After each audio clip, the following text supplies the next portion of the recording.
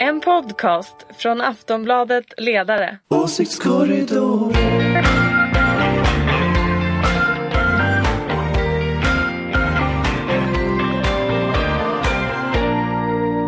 Är alla redo? Yes. Hej och välkomna till Åsiktskorridoren. Det är den 22 maj. På förmiddagen vi spelar in det här. Det är 4 dagar kvar till EU-valet. Är ni nervösa? Nej. Jag vet inte. Mycket rafflande. Men man måste ändå säga att det som är spännande är lite grann att jag har inte varit med om att det är så mycket skandaler som kommer på varandra hela tiden. Det här ska vi prata om. Med oss för att prata om detta har vi Ulrika Schenström. Yes. Som är moderat ska jag säga. Yes. Från Aftonbladets ledarredaktion har vi Ingvar Persson. Jajamän. Och Anders Lindberg. Ja. Du ska ställa mikrofonen lite närmare. Ja, då ska jag vara lite närmare. Välkomna hit ska jag säga. Jag heter Anna Andersson. Som sagt, det är 4 dagar kvar till valet. Och nu börjar det bubbla lite grann. Jag vet inte om det egentligen är partiernas kampanjer eller om det är mediernas bevakning eller någonting har hänt. Jag tror att väljarna börjar bestämma sig. Så jag tror folk satt i söndags och insåg att oj, nu är det en vecka kvar. Och sen så börjar man faktiskt surfa lite på det här, man börjar leta lite och samtidigt explodera liksom ett antal kandidater. Och så att det blir liksom plötsligt lite nerv i Epstein och Nordegren hade ett väldigt intressant inslag igår. Den handlade om varför har mitt parti såna knäppisar i toppen. Det var ett helt inslag och jag hade flera kamrater faktiskt som ringde efter det inslaget och tyckte att det var oerhört underhållande. Så att gå in och lyssna på det, om vi nu får göra reklam för andra. Och det gällde alla partier alltså? Ja, det är ju en intressant samling. Det har vi pratat om förut. Ja. Det är verkligen fascinerande. Ja, och det är vi ska verkligen börja med för det som har hänt nu, det är ju roligt. Det är intressant. Ja, men det är så här karaktärer. Det är som sån här brittisk politik. Det är som full av så här udda existenser som liksom som uppenbarligen partiledningen inte vill ha hemma i Stockholm. Nej, utan man vill bli av med långt bort som möjligt. Och så istället för att skicka ner några som skulle kunna göra någon vettigt där nere. Ja, jag kan säga att den pågående Venedigbiennalen just nu har som årets tema May you live in interesting times. Och det är lite så. Ett kinesiskt ordspråk lär det vara. En kinesisk förbannelse. Vi lever i intressanta tider. Nu tar vi det här bit för bit. Det började i söndags då Sverigedemokraterna skickade ut ett ovanligt skarpt formulerat pressmeddelande får man säga. Där man plötsligt meddelade att Kristina Winberg som sitter i parlamentet nu, en av 2 ledamöter, står på plats 4 nu. Plötsligt inte skulle vara med på listan alls. Och utesluts ur partiet. Och hon var illojal och hon åstadkom ingenting. Alltså det var jätteskarpt pressmeddelande. En diss kan man säga. Det kan man säga. Megafimpning. Ja, och som vanlig mediekonsument förstod man ju ingenting. Men sen dagen på i måndag så började man ana konturerna till vad som kan lägga bakom. Då Expressen avslöjade att hon hade uppgifter om att första namnet Peter Lundgren. Jag säger fel. Peter Lundgren heter han. Tafsat på en partikamrat. Ganska grovt tagit henne på brösten innanför ben enligt kvinnan. Och det här hade Kristina Winberg på band när kvinnan berättar om det. En ganska obehaglig upplevelse. Det har blivit ett långt intro här. Lundgren medgav också att det här hade hänt. Han försökte inte neka. Men menade att det var utagerat. Och sen så i tisdags var det väl, eller var det måndag, så publicerade Sverigedemokraterna en liten film där Peter Lundgren och den här kvinnan då har ett ganska awkward samtal och berättar om hur otroligt utagerat det här är och dessutom passar på att understryka hur illojal Kristina Winberg är som berättar. Båda gjorde det. Ja, verkligen. Vad tror ni, spelar det här någon roll för Sverigedemokraternas väljare? Nej. Jag tror att de kan göra det. Nej. Okej, alltså så här. Deras hardcore väljare. Nej, men det är ju sant. Det är en annan sak. Det är sant. Men däremot så tror jag att det här bidrar till att sänka taket lite grann för Sverigedemokraterna. Alltså det finns en massa väljare som nog ändå tycker att det här verkar egendomligt. Och det är inte bara den här historien i sig. Alltså, jag tänker också att det är ett problem för... Alltså en vanlig valrörelse sköter ju Jimmy Åkesson i stort sett själv ihop med sina kompisar och gör allting. I den här valrörelsen så får vi ju se en annan bild av Sverigedemokraterna. Kanske en lite sannare bild. Och det tror jag också sänker taket. Men hardcore, inga problem. Men samtidigt, jag vet inte, den här filmen de gjorde, det är en väldigt underlig typ av krishantering. alltså, när jag ser den då påminner den lite om de här, du vet i Kina då gör man ju så när man griper någon regimmotståndare. Att den får ju stå och gråta ut och berätta hur mycket den älskar regimen i tv och sådär. Det har ju svenskar som har gripits i Kina också råkat ut för. Att få liksom, det är sån här forced confessions brukar det kallas. Att det är, liksom, det är fejkat, liksom, det är teater i princip då. Och jag får känslan när jag ser den här filmen att de har liksom tagit samma grepp. Att hon ska då förklara hur litet problem det här är. Och filmen slutar då också med att hon bjuder honom på lunch. Eller middag. Det är så fullkomligt främmande från Expressen som har lagt ut det här bandet. För det är ju inte bara att han har tafsat på henne då, som hon säger på det här bandet, utan det är ju väldigt grova saker. Alltså att det håller fast, hon får panik säger hon. Hon är jättekritisk till att ingen hjälpte henne. Alltså det är en väldigt, väldigt skakande skildring på det här bandet. Ganska grovt. Och lägger man de här bredvid varandra så är det ju uppenbart att Sverigedemokraterna men så här är det väl? Det är väl så att den här liksom. Winberg helt enkelt ville bli av med första namnet på listan. Därför att man har fått ganska många högt bra läge. Och får hon bort honom så kanske hon hade kommit in. Det är väl det hon är ute efter. Alltså jag är lite cynisk. Alltså såna här saker dyker väl till det, va? Ja, men det spelar ingen roll. Såna här saker dyker inte upp i media därför att någon jätteduktig journalist har grävt fram det här. Utan det här är ju någon som har läckt. Och det har hon gjort i syfte att skada någon annan. Sen vad som lägger bakom ännu mer, det kan ju inte jag svara på, men det är ju helt uppenbart att man har ett organisationsledarskapsproblematik i Sverigedemokraterna. Därför att om man läcker till media, det här är lite likt, kommer ni ihåg den här som hände för många år sedan, vad heter det nu, den här metallbiten, järnröret. Det är lite likt järnröret, och ju mer etablissemanget nu säger att det här är så förkastligt och förfärligt, desto mer kommer de att gå upp, tror jag. Jag tror att det är samma typ av tänk. Du tror att det här kan gynna Sverigedemokraterna? Nej, men jag tror att det kan. Nej, men vänta nu. Jag tror att så här, de har krishanterat på ett lite bättre sätt än att tappa sitt första namn som de uppenbarligen vill ha kvar. Det är det som är hela grejen här. Och ska jag vara ärlig och säga det, så tror jag väldigt många sitter och säger att det här är så förkastligt. Och ju mer etablissemanget sitter och säger de där grejerna, desto mer vinner de på det. Så jag ska bara säga så här, vi har inte sett, det är ju onsdag förmiddag, så jag vet inte vad som kommer hända i eftermiddag och de närmaste dagarna. Men de har ändå klarat av sitt första namn att sitta kvar. Och jag tror inte att det kommer att ha så förskräckande påverkan på valutfallet. Och det de kan göra nu är lite grann att gömma undan sitt första namn. Sen säger inte jag att jag tycker att det här är bra. Det är inte det jag säger, utan jag försöker alltså bara... Men vi säger att nu har ju också Peter Lundgren med att han kommer ju inte medverka i, det ska vara debatt i Sveriges Radio idag, och i Aftonbladet skulle jag säga klockan 8 ikväll så visar Aftonbladet en EU-debatt där han inte är med. Är det listigt? Fast annars kommer han bara... En i taget, Ingvar. Ja, alltså det är väl inte så tokigt. Det roligaste är ju egentligen förklaringen från pressavdelningen på Sverigedemokraterna. För det var ju igen så att det hade varit väldigt arbetsamt det här med drevet. Han hade förlorat både sömn och som mat igen. Det återkommer liksom det här med maten. Men jag tror att det går ju, jag menar, han kan inte ställa sig på en scen mitt i det här utan vidare. Nej, det tror inte jag heller. Jag är inte säker på att Ulrika har rätt och i analysen att det här är bra krishantering.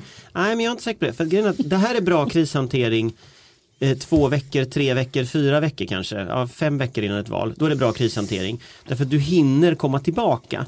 Men vad du gör nu, det är att i det skedet när alla människor avgör vad de ska rösta på, då försvinner Sverigedemokraterna ur blickfånget.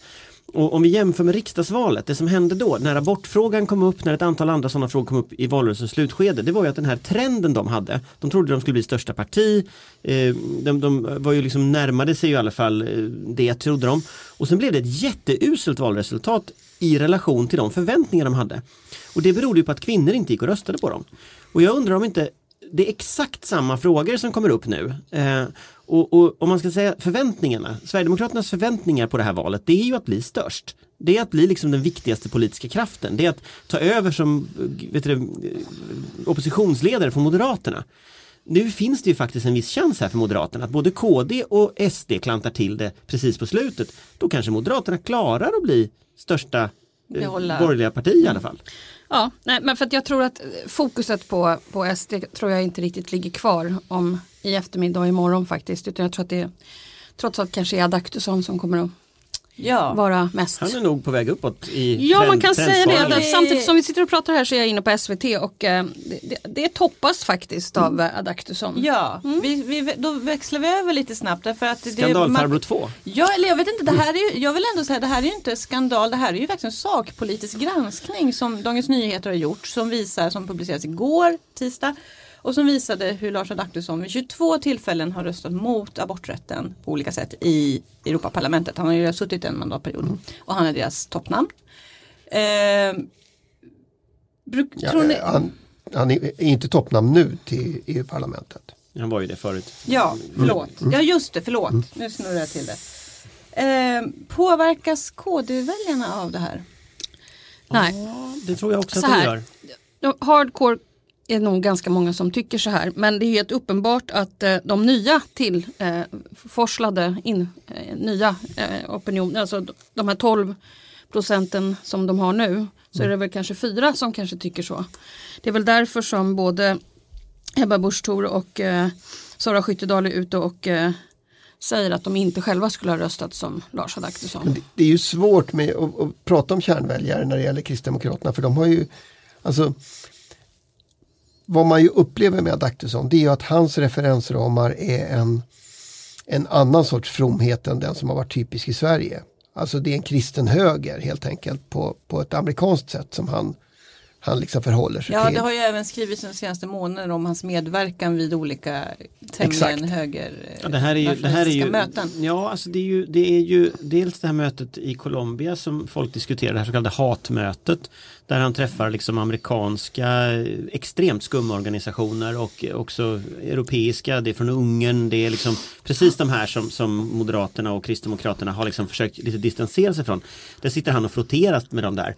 Och det är ju som homofober och abortmotståndare och hela det klägget liksom som är. Men sen har han ju också gjort, han bjöd ju hit israeliska bosättare till riksdagen för någon vecka sedan. Han gör det här nu, det är ju inte bara det med att han röstar nej till abort, det är också det att vid varje sån där tillfälle så har han gått ut och sagt media ljuger. Han har anklagat ETC för att ljuga om de sakerna som var. Nu anklagar han DN för att ljuga på Twitter och sådär. Och det här är ju Donald Trump all the way liksom. Fake news, all kritik är fake news. Och sen så visar det sig när man läser igenom det han kallar för lögn i DN, då ljuger han ju. Därför att vad DN har gjort är ju skildra de omröstningar han har gjort. Medan han går då som invändning och säger att men han har en annan omröstning varit för kvinnors rättigheter men inte nämnat abortfrågan. Så att vad han gör nu, det är pure Trump. Alltså det är att anklaga media för varje gång som de avslöjar något om honom, att media ljuger. Och problemet med det är att nästa gång han säger det, och då kanske media har fel, då kommer ingen att tro ett ord av vad Lars Adaktusson säger. Och det här är ett riktigt problem tror jag för KD. För det är ju han som ska skickas fram med liksom utrikespolitiska frågor och sånt där. Och det här, hans sätt att hantera DN, det är ju ren bluff från början till slut. Men går inte det här hem bland en del väljare? Jo, det gör det nog. Men jag tror att de har ett problem på riktigt just därför att en del av de gamla kärnväljarna, alltså svensk frikyrklighet och sådär, i den mån den fortfarande finns kvar, de tycker nog att det är rätt konstigt att liksom bli hopblandad med de här amerikanska högerkaraktärerna och sådär. Så att, och det är väl precis som Ulrika säger, det är därför partiledningen nu försöker säga att vi skulle inte ha röstat på det där sättet. Men för samtidigt så Ebba Busch Thor har ju verkligen nu börjat profilera sig. Nu börjar man prata om borgerlig feminism och börjar lyfta fram att man kan vara feminist på KD-vis. Kan det projektet skadas av det här? Ja, absolut. Ja. Men man ska också vara medveten om att de här han träffade, han bjöd ju också in i Europaparlamentet en av de här mest extrema grupperna som heter ADF som han bjöd in. Och de är alltså klassade som en hatgrupp av Southern Poverty Law Center som är liksom en slags expo-liknande historia i USA som klassade olika grupper. Och det är alltså en hatgrupp därför att de bland annat vill kriminalisera homosexualitet. Och de har han då bjudit in till Europaparlamentet, den här gruppen. Och det här finns ju då officiella liggare vilka som bjuder in vem. Va? Så att han kommer ju inte undan det här. Och även om han då påstår att det handlar om andra saker, för det gör det alltid, han är alltid missförstådd. Så. Men problemet är att det här finns en fakta på bordet. Det finns bilder på honom från det här mötet. Det finns liggare på när han har bjudit in de här. Det finns röstlister från Europaparlamentet han har röstat i alla de här frågorna. Jag ska säga det, att det han säger ju att han röstar som han gör därför att han vill inte att aborter ska bli en fråga för EU överhuvudtaget. Men det DNs granskning då å andra sidan visade var att han till exempel arbetar för samvetsfrihet som ju också berör abortfrågan. Ja. Vårdvägran, alltså att man vill vägra kvinnor abortvård då. Ja. Och det är också en helt bizarr uppfattning om vi tittar på det. Men där driver han ju aktivt att abortfrågan ska avgöras på EU-nivå. Ja. Så det är ju, han luras ju. Det var det. Ja, vi får se vad som händer. Ja, naturligtvis är det Sara Skyttedal som är toppnamn för Kristdemokraterna, ingenting annat. Ja. Och hon har väl sagt att hon inte tycker så här. Nej, hon gick ut och distanserade sig. Skulle inte röstat som han. Det är ju rätt häpnadsväckande att ett så litet parti kan innehålla så oerhört många olika åsikter. Ja, det är sant. Ja. När man tänker efter. Bokstavshögen. Ja. Kommer ni ihåg han här Lennart Sacredius? Ja, Sacredius. Som han dessutom hade tagit Sacré. Ja. Heligt. Det måste väl vara heresi om något. Ja, men de hade en massa sådana roliga, jag vet inte var de tog vägen de där sen. Men Ja, men jag undrar om inte han är kvar i Dalarna. Hans fru är det i alla fall. Mycket, han blev, full sving i Dalarna. Ja, absolut. Han var ju också, blev ju också åtalad tror jag för att ha efterforskat källa som kommunalpolitiker. Men han blev frikänd för det, så att det lägger vi till handlingarna. Det gör vi. Ja. Så han var kommunalpolitiker? Bara för att avrunda lite skandal- och blåsväder-segmentet här. Det som har hänt i Österrike, det är ju en skandal. Det är det verkligen. Ja, men den är ju fantastisk. Den liberala konspirationen har äntligen fått genomslag. Ja. Det är ju en soppa kan I'm man säga. so happy. Och vem ligger bakom konspirationen? Ja, det är den liberala konspirationen mot högerpacket i Europa. Det är det som ligger bakom. Jag såg ljuset i tunneln. Jag tycker att det var fantastiskt. Det måste ju vara någon. Det hände i Österrike för någon har missat det. Det var ju inte riktigt i Österrike det hände utan på Ibiza. Det hände på Ibiza där alltså den här låten Going to Ibiza har ju tydligen halkat upp listorna nu i Österrike. Folk jublade på gatorna. För det som hände var alltså att vicekanslern Strache var på möte i Ibiza. Det var före valet ska vi säga. Och träffade vad han trodde var en dotter till en rysk oligark och hade elaborerade samtal under stigande berusning har man förstått om möjligheter för en rysk oligark att investera i Österrike och hur man kunde få kontrakt om bara de kom i regeringsställning. Ta över den största tidningen som var mot. Byggkontrakt handlar det också om. Och detta har nu avslöjats och regeringen har fallit samman och det blir nyval i Österrike i september. Ja. Det är det som har hänt. Och den här Kickl, heter han inte det? Jo, Herbert Kickl. Ja, han var ju tidigare partisekreterare eller något sånt där. Så men tung tjänsteman. Det är ju han som har varit den här guden för alla högerpopulister. Ni vet, som de har tillbett. Han har klantat till det. Ja, det får man ju säga. Det är en glow, Ulrika. Men man kan säga att hela grejen med liksom traditionella konservativa som samarbetar med högerpopulister för att man ska kunna tämja dem. Den idén, den hackar ju lite här kan man säga. Ganska grundligt så. För nu har de sålt ut sitt land till Ryssland. Ja. Liksom bokstavligen det på var film. Tråkigt. Men min fråga var egentligen, tror ni att den här skandalen kan påverka någonting i EU-valet? Kan andra väljare i andra länder? Nej, men jag tror att det här är början på ljuset i tunneln. Det kommer ta tid, men det kommer inte hända inför söndag. Men jag tror ändå att det finns andra krafter på väg upp som inte bara är högerpopulister, utan det jag står liberala konspirationen också. Det liberala konspirationen. Det var ju lite roligt. Alltså, GPs ledarsida hade ju en text där i våras för ett par månader sedan när de pratade om alpin inspiration. Och i den avslutas bland annat med att nu kommer KD och M att åka på studieresor till Wien. Det kanske de verkligen borde göra nu. Nu finns det mycket att studera. Ja, jag tror att det är lite följ ihop det där. Men det är väl ett exempel på problemet med ett sånt här EU-val. För jag menar, det borde ju påverka. Alltså det borde vara omöjligt för nationella fronten i Frankrike att liksom göra en framgångsrik som jag har valrörelse. lånat massor med pengar från Ryssland. Ja, och sådär i den här situationen. Men det finns väl rätt lite som tyder på att det kommer att fungera på det viset. Vi får se, det blir spännande. Jag läste en artikel igår i New York Times där man faktiskt var väldigt insatt, en väldigt liten strip där man var lite insatt om, man skrev om Europa ska gå till val och sådär.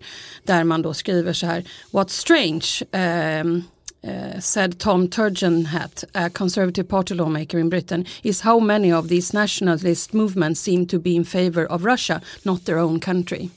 Så att jag tror att det här kommer lite sakta men säkert kommer att bli en grej. Men det är väl också skiljelinjen bland de högernationalistiska partierna alltså det är väl det SD nu försöker kämpa, att de minsann inte tillhör den ryssvänliga falangen. Fast det gör de ju. Deras sajter på nätet är ju rätt ryssvänliga. Det finns ju, SD har ju ett jätteproblem också för att deras förra representant i försvarsutskottet, som ju också satt i försvarsberedningen, han stod ju först förra året på Folk och Försvar och pratade på scenen där. Och sen några månader senare gick han med i AFS och åkte till Moskva och höll hyllningstal för Vladimir Putin. Så längre än så var det inte mellan SDs försvarspolitik till Ryssland. SDs hållning är liksom KDs hållning till aborter. Alltså så här, man säger en sak och sen under ytan så finns någonting annat. Ja, uppenbarligen något annat. Just det här med hyllningstal till Putin. Ja, det är lite udda faktiskt. Det görs inte riktigt i försvarssammanhang. Udda. Ovanligt inslag. Hörrni, vi ska gå tillbaka lite grann till de mer vanliga svenska kampanjerna. Vi har tittat på kampanjfilmer från Socialdemokraterna och Moderaterna. Det är mycket mat kan man konstatera. Absolut. Precis som Peter Lundgren och kvinnan avrundade sin lilla sittning där. Mycket märklig den filmen, måste jag säga. Det är jättekonstigt. Och det är så konstigt. Sån otrevlig miljö. De sitter alldeles steril. Nej, det där var inte... Han rullar också tummarna hela tiden maniskt. Och säger att han var en dumbom. Nej, jag har svårt. Vi kan rekommendera lyssnarna att faktiskt titta på den filmen. Jag tittar på den flera gånger. Jag säger också speciell. Titta. Mycket intressant manus. Titta på deras händer. Det är speciellt hans händer. Han sitter och maniskt rullar tummarna. Ja. Det är mycket märkligt. Och så det slutar med att de säger att de ska gå och äta en bit tillsammans. För så avkopplade så naturligt. är de. Ja, precis. Men även sossarna och moderaterna har mat i sina filmer. Ja. Sossarna försöker upprepa korv. Jag vet inte, var det en succé? Alltså valfilmen med bröd. Nu har man skickat Löfven till Berlin och han beställer en bratwurst istället. Inte currywurst. Jag trodde det skulle bli currywurst, men det hade blev ju inte. Bättre. Bättre med currywurst. Det hade varit mer genuint. Ja, det är faktiskt bratwurst är gott. Ja, men det känns currywurst är ju mer Berlin. Ja, eller hur? Faktiskt. Funkar det? Märkligt. Alltså jag måste säga att ni vet ju det. Jag skulle aldrig gå igång på en reklamfilm någonsin. Men jag är ju väldigt tråkig. Nej, okej. Så nej. Ingvar? Alltså jag tror det. Du tror den funkar? Ja, men som reklamfilmer kan funka. Ja, men vem röstar på sossarna på grund av att han köper en bratwurst? Nej, men de kanske röstar för att de tänker eller de kanske faktiskt går och röstar. Ja, och det är samma Löfven och det här hänger ihop med det vi brukar. Du brukar se honom. Jag tror att den funkar, dels för det, och sen så finns det ju också den här lilla emojin som folk lägger på sina på sociala medier som är en varmkorv-emoji. Så det finns ju liksom en liten, försöker bygga någon sån här lite kulturgrej liksom runt det där. Och sen så är ju själva storyn är ju samma som i deras valfilm 2018, att han får frågan vad vill du ha, och då säger han tillbaka frågan vad vill du ha, och så berättar han liksom vad han vill ha för samhälle, bla bla bla, och sen så ska han beställa sin korv.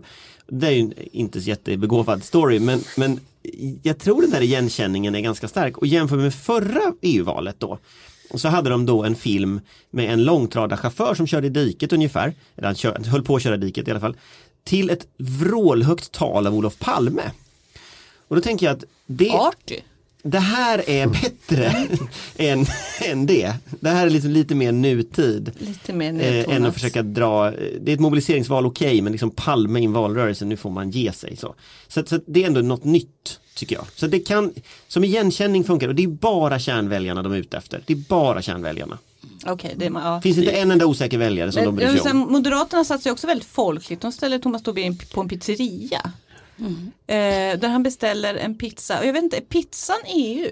Och sen är det de kriminella räkorna. Jag fattar inte riktigt. Jag tror att pizzan är samhället. Skinkor. Hårt arbetande skinkor och kriminella räkor. Som sagt, jag har ju lite svårt för det här med reklamfilmer. Jag tycker väldigt mycket om Thomas, och men jag vet inte riktigt.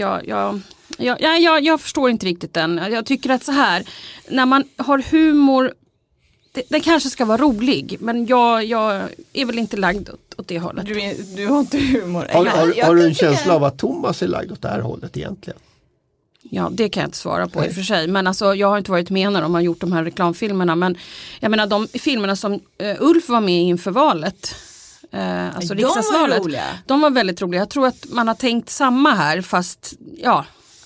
Fast jag tycker inte den är så dålig. Alltså jag tycker den är ganska kul. Alltså de första filmerna han hade när han ska liksom prata med väljare och sånt där, innan de kriminella räkorna har väl gått kanske one bridge too far, men liksom när han ska stå på något gym och prata, jo, men prata, eller när han ringer på dörren och så här, de är okej. Men den här, nu tog vi ju den här som sticker ut lite mer. Ja, men samtidigt, det finns ju någonting som gör att människor upptäcker de kriminella räkorna. Och om man tänker sig att det är samma idé som sossarna egentligen, du vill nå liksom igenkänning, du vill ändå få folk att bry sig om att du finns överhuvudtaget i ett landskap där dina kandidater sticker ut mindre än andras, då är inte det så dumt tänkt. Så att jag tycker inte den heller är så kass faktiskt. Det är jag som jag klarar inte reklamfilmer. Jag begriper inte. Det var som vår kollega Jonna Sima som inte är här idag påpekade. Det låter som ett gammalt svenskt punkband. Kriminella räkor. Även om... Ja, men då börjar det ta sig nu. Ja, fast jag tror att punkbandet egentligen hette radioaktiva räkor. Men det är inte... Det kan han ju inte prata om man ska ha kärnkraft som fråga. Det är lite dålig stämning. Oj, nu blev det väldigt dåligt nu. Kan vi inte bara släppa det med reklamfilmer? Ja, vi släpper det. Det är för lite reformer. Vad tycker ni? Kriminella reformer. Vad tycker ni generellt om vi tar Socialdemokraterna och Moderaterna, fortfarande de två största partierna än så länge. Vad tycker ni generellt om den här kampanjen? Har de gjort en bra EU-valskampanj? Jag tror generellt att i det svenska landskapet så lägger partierna ner lite för lite tid på sina Europavalskampanjer och funderar lite för lite på vilka kandidater man faktiskt skickar ner. Man får en känsla, alltså det här med Epstein Nordgrens inslaget igår. Jag menar, om folk ringer in och frågar varför mitt parti skickar ner för de kandidater de skickar ner, då är det ett allmänt snack skulle jag säga, och inte bland folk som är insatta i olika partiväsenden och så vidare. Så att, och jag tror dessutom att många andra länder så skickar man ju unga människor till Europaparlamentet för att skaffa sig nätverk i Europa i andra partier, för att sen komma hem och sen komma in i partiledningar och ta över regeringsmakt och då ha väldigt goda relationer ute. Här gör vi på något sätt tvärtom. Det vore ju bättre att vi skickar ner coming, liksom folk som KD gör det på något sätt. Ja, KD gör det i allra högsta grad. Men många av de andra partierna gör ju inte det. Det beror lite på hur många man tittar på listan också. Föreställningen har varit att det ska vara någon toppkandidat som man känner igen, men det får inte vara någon man känner igen så bra. Alltså det är något. Nej, men Bak Kunke drar ju väldigt mycket tror jag. Ja, men det är ju rätt på det sättet. Och hon är ju i allra högsta grad en person som... fortfarande lite coming, får man säga. Centerpartiets. Ja. Men om du tittar på de andra partierna så är det ju ändå så att det är väldigt mycket har varit partisekreterare, har varit statsråd, har varit. Men alltså jag tycker snarare att man ska ut i Europa, lära sig europeisk, skaffa nätverk, komma hem, sen leda landet. Jag tänker någonstans att jag tycker det ser ut som att Centern har byggt sin kampanj på att konsolidera vinster som de gjorde i höstas. Så det är väldigt, väldigt tydligt att kampanjen liksom är upplagd på att trycka på samma knappar som man tryckte på 2018. Och det är liksom en intressant grej. Den sämsta kampanjen är ju L naturligtvis, för att dissa sitt första namn några veckor innan valet och sen aldrig lyckas etablera ett nytt första namn. Det är klart att det är ett komplett haveri liksom så. Sen tror jag de överlever ändå eftersom de är L, men nu börjar nästan tvivla alltså, för de är ju så riktigt botten. Sossarnas kampanj är närmast obegriplig skulle jag säga, för att den har liksom det finns ingen rak linje i den. Jag testade mina kollegor här igår tror jag det var och frågade om någon kunde säga vad var sossarnas valslogan. Och då är det alltså kollegorna som arbetar på Aftonbladets ledarredaktion? Ja, och några till här omkring. Okay. Och det var ingen som kunde pricka in den. Och det säger någonting. Men alla kan pricka in LO-slogan, ta tillbaka kontrollen. Därför att den är mycket mer klatschig. Och KD-slogan kan alla pricka in igen. Ja. Så jag tänker liksom att de vill ju mobilisera sina egna väljare. De kanske lyckas med det. Så. Men om jag ska vara ärlig så tror jag nog att LOs kampanj kommer att mobilisera fler sosseväljare av dem de vill nå än sossarnas kampanj. För den är liksom mycket tydligare. Liksom. Det är en färg. Jag känner bara att jag vill återupprepa det här att jag hade ju väldigt gärna sett Anna Maria Corazza Bildt på moderatlistan. En person som inte bara känner nordeuropeer utan väldigt mycket sydeuropeer som jag tror kan göra väldigt bra saker, som har arbetat emot högerpopulister i EPP, som har liksom gjort väldigt mycket bra saker. Nu såg jag här i morse att Annie Lööf tänker försöka utnyttja den här petningen av Corazza Bildt för att nå den typen av väljare som jag, alltså kvinnor som gillade Anna Maria Corazza Bildt som är moderater. Hur gör hon detta? Ja, hon ska tydligen göra något påhopp här, står det. Så vi får väl se här framöver vad det är. Är det en sån här läckt strategi igen? Ja, det är någon läckt strategi här som Expressen har fått fram. Och det är inte helt osmart om jag ska vara riktigt ärlig. Därför att när jag kom hem då förra helgen så låg ju den här DN lördagsbilaga.